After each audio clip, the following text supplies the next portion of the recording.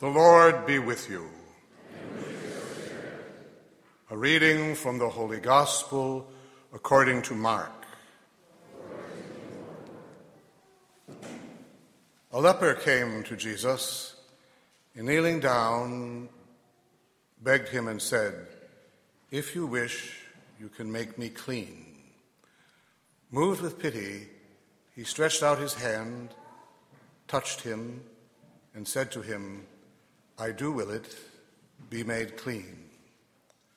The leprosy left him immediately, and he was made clean. Then, warning him sternly, he dismissed him at once.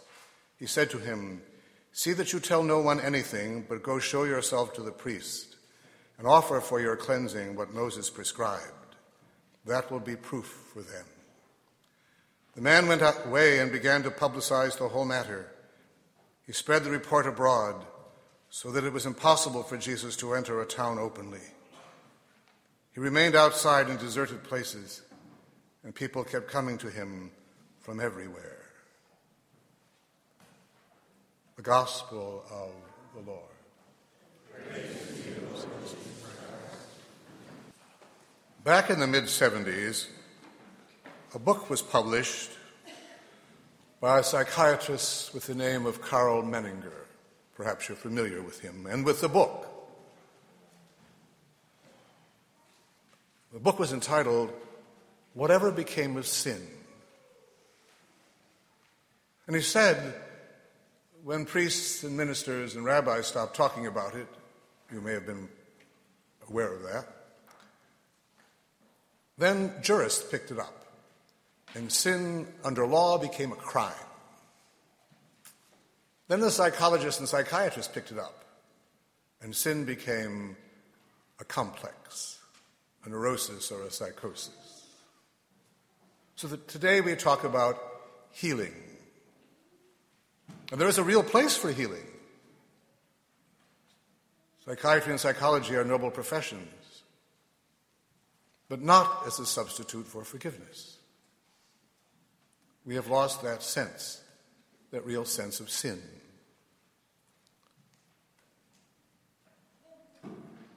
And that brings us to today's gospel, believe it or not. This leper. It says a leper came to Jesus. There is no name, no designation whatsoever. It isn't necessary. It is to God and to the man. But for our purposes, it's just a leper. Because he symbolizes all of us. He's not just John Jones or Susie Smith. He symbolizes all humanity.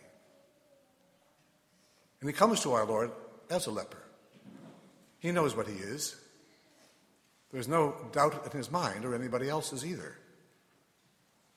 And he comes directly to our Lord.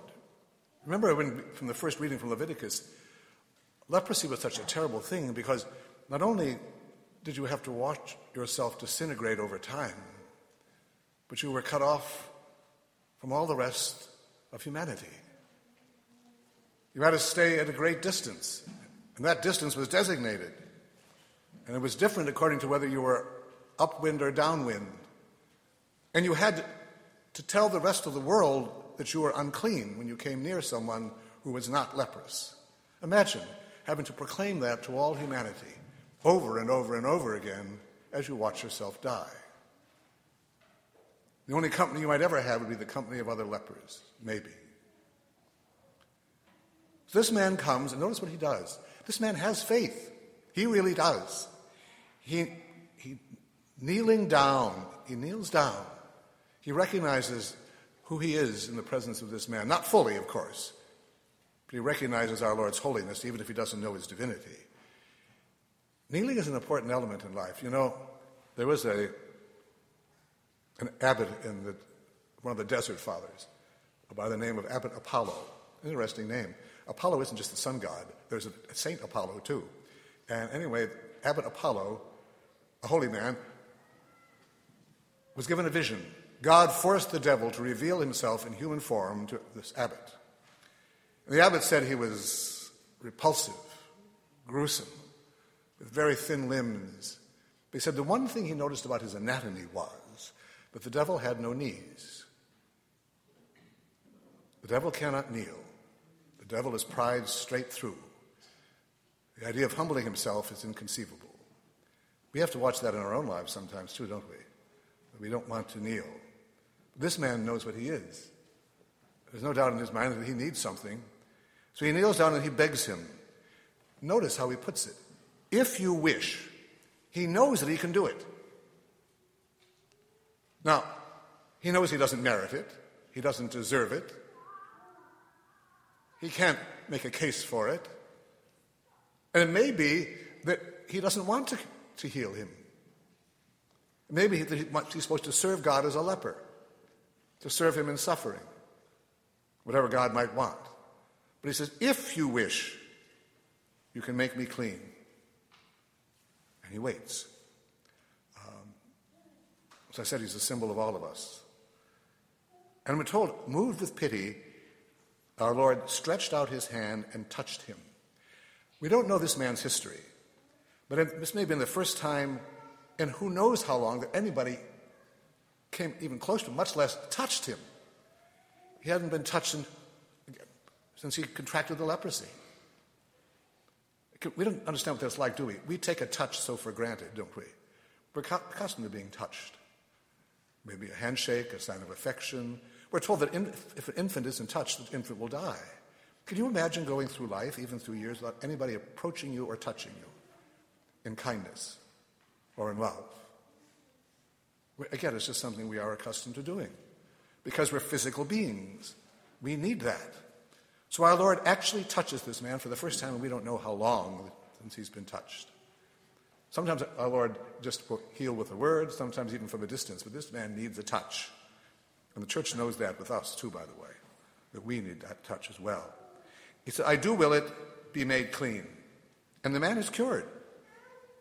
Immediately, of course, as always with our Lord.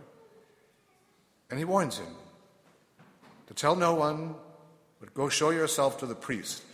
If someone was cured of leprosy, they had to go to the priest, and the priest had to declare him clean before he could re-enter society. Well, this man is, as I said, a symbol of us.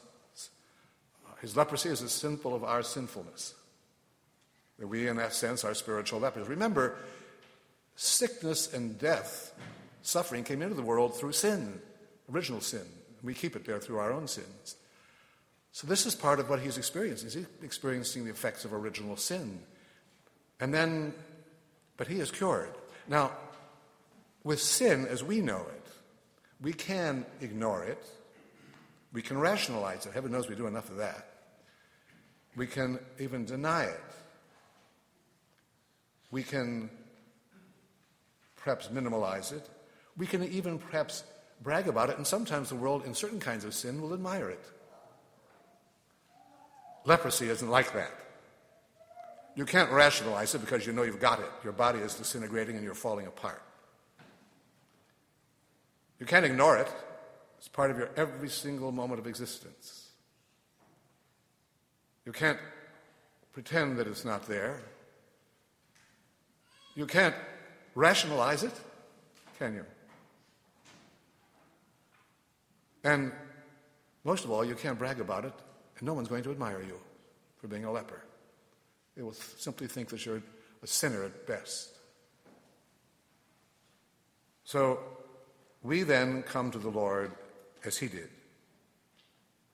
And we are people who need the healing touch of Christ, as we heard last week, too. We need the Lord to do that. And the church, as I said, knows that, which is why we want to be touched by God. That's what the sacraments are. The sacraments are an extension of the incarnation. God took human flesh, came into the world, and touched us, and the sacraments are the continuation of that event.